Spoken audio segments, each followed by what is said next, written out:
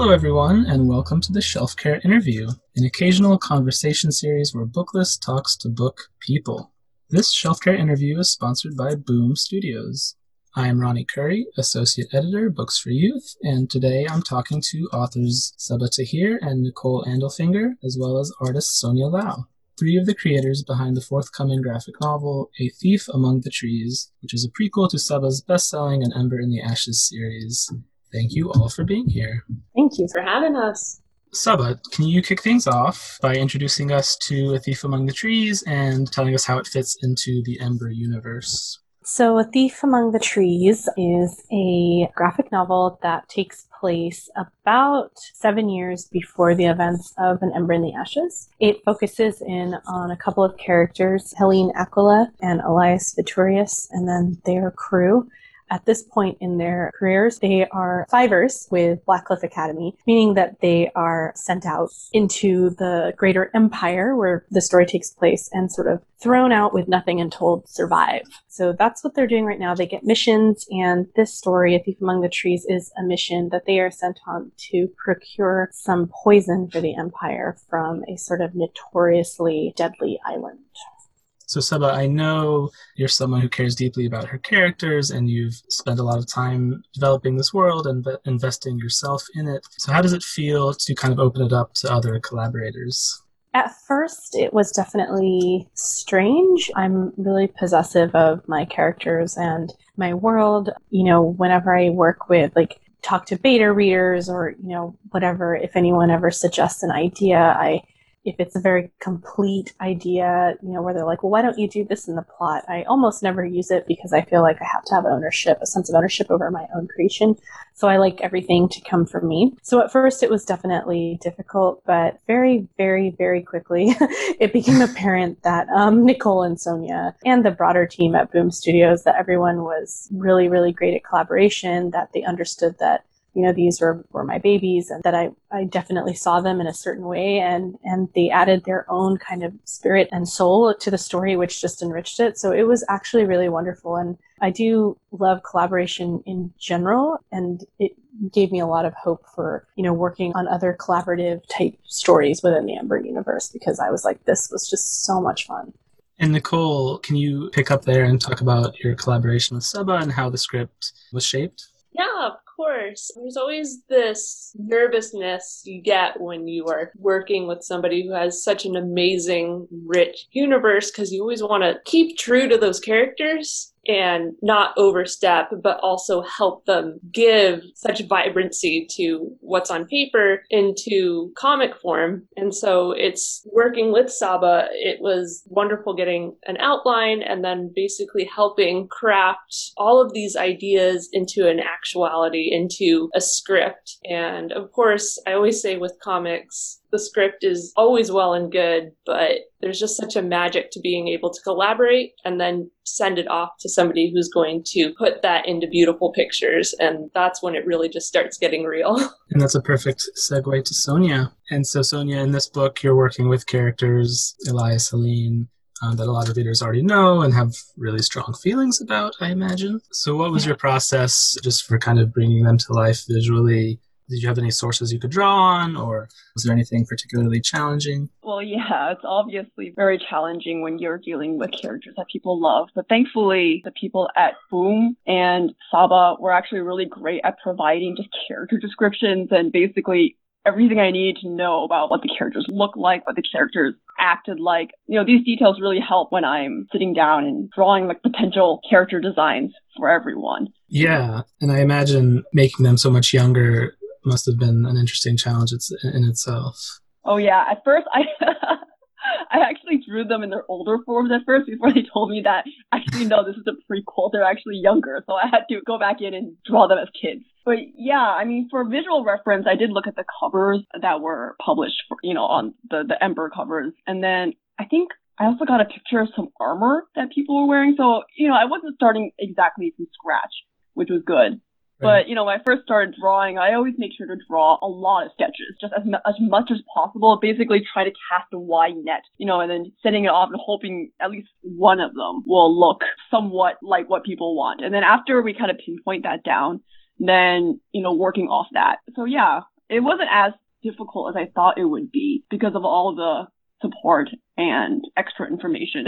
Could you speak more generally about some of your artistic influences or inspirations? So I have a lot of influences in my art. My parents are from Taiwan.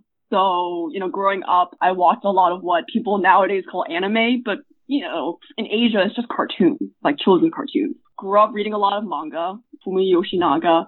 Everyone else in my generation watched Pokemon, Yu-Gi-Oh, all that stuff. But I also read a lot of books from my local library. I was kind of introvert, so I basically just spent all my free time reading young adult books and graphic novels. I think the ones that stand out were Strangers in Paradise by Terry Moore and a couple of books by Faith Erin Hicks. But when I got to college, I started reading more Marvel and DC comics. I think before I was kind of intimidated because there's just so much dialogue.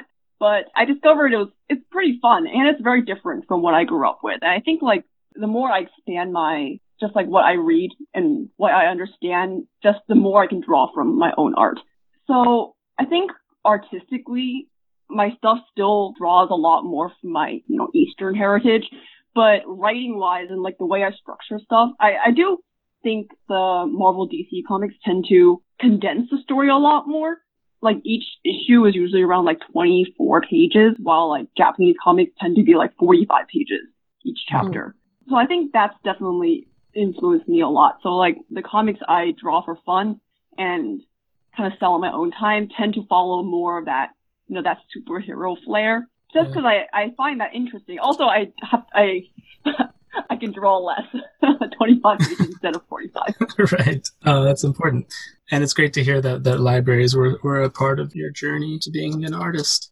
Nicole, when you're not writing, what kind of stuff do you read? It's actually a funny story. I used to have a 3-hour commute into work. And so I used to use the library's Hoopla app. So for a good solid year and a half, I was actually not really reading as much. I was more listening to audiobooks, but now I have a shorter commute and loved reading, Gentleman's Guide to Vice and Virtue by Mackenzie Lee so much. I went back and read it in physical form. But I read a lot of YA. When Boom came to me saying, hey, do you want to work with Saba on Ember in the Ashes? I was like, you pretty much just reached into my soul right now and said, hey, do you want to work in YA fiction? And I was like, well, yes, I absolutely do. So I read a lot of that. A lot of the comics I read are also kind of geared in that vein. I love superheroes, but I also love pretty much anything Rick Riordan writes. Yehudi Mercado writes Sci-Fu and Hero Hotel, which are a little bit more on the younger side of YA, but I've been loving those right now. And of course, Boom just has this huge collection of just about any genre you could ever love. And Ghosted in LA by Sina Grace right now is probably one of my favorites. So I read a lot. And then eventually someday I'll catch up on One Punch Man. Okay, and so we'll go back to Saba. As you may know, we're a library-centric podcast, and we've already heard a lot of library love. Can you talk about how libraries have played a role in your reading and writing life? Yeah, libraries were my safe place. When I was in 7th grade, I still remember very clearly that the lunch hour was such a sort of a difficult time for me because I didn't really have any friends I was very close to. The friends I'd had from elementary school had kind of drifted off to newer, different groups of friends, and I just found myself alone a lot. So I went to the library every day for months. And I don't remember the name of the librarian. I actually don't even remember what she really looks like because it was so long ago, but I do remember she was this very calm presence and she would always have a book for me. And she was like me, she was an introvert, so she wouldn't really talk. She would just kind of have a book around that she knew I would like, and I would pick it up and go and sit in the corner and read. And it's really when my reading started kind of rocket shipped my reading, I guess you could say. I started just reading way more, consuming way more, reading all sorts of things from, fantasy to, contempt to history. And, if it never have happened, if not for her. And then strangely in my adult writing life, I found myself returning to the library when I was working on A Torch Against the Night, which is the second book in the Ember series. And even when I was working on Ember too, I didn't have a dedicated home office because I live in the Bay Area and everyone has these tiny little postage stamp houses or apartments. And so my place was really small. And so I kind of My kids would go either to school or, preschool or whatever, and then I would leave and work. And I could, sometimes it'd be a coffee shop, sometimes it would be, the park, but I always found myself going back to the local library, and because it was quiet, they had great internet, and no one would bother me.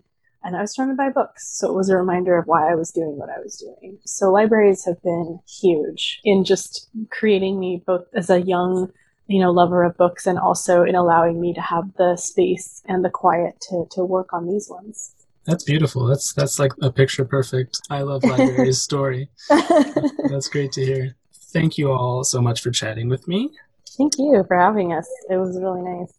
Thank you everyone else for listening to the Shelf Care interview.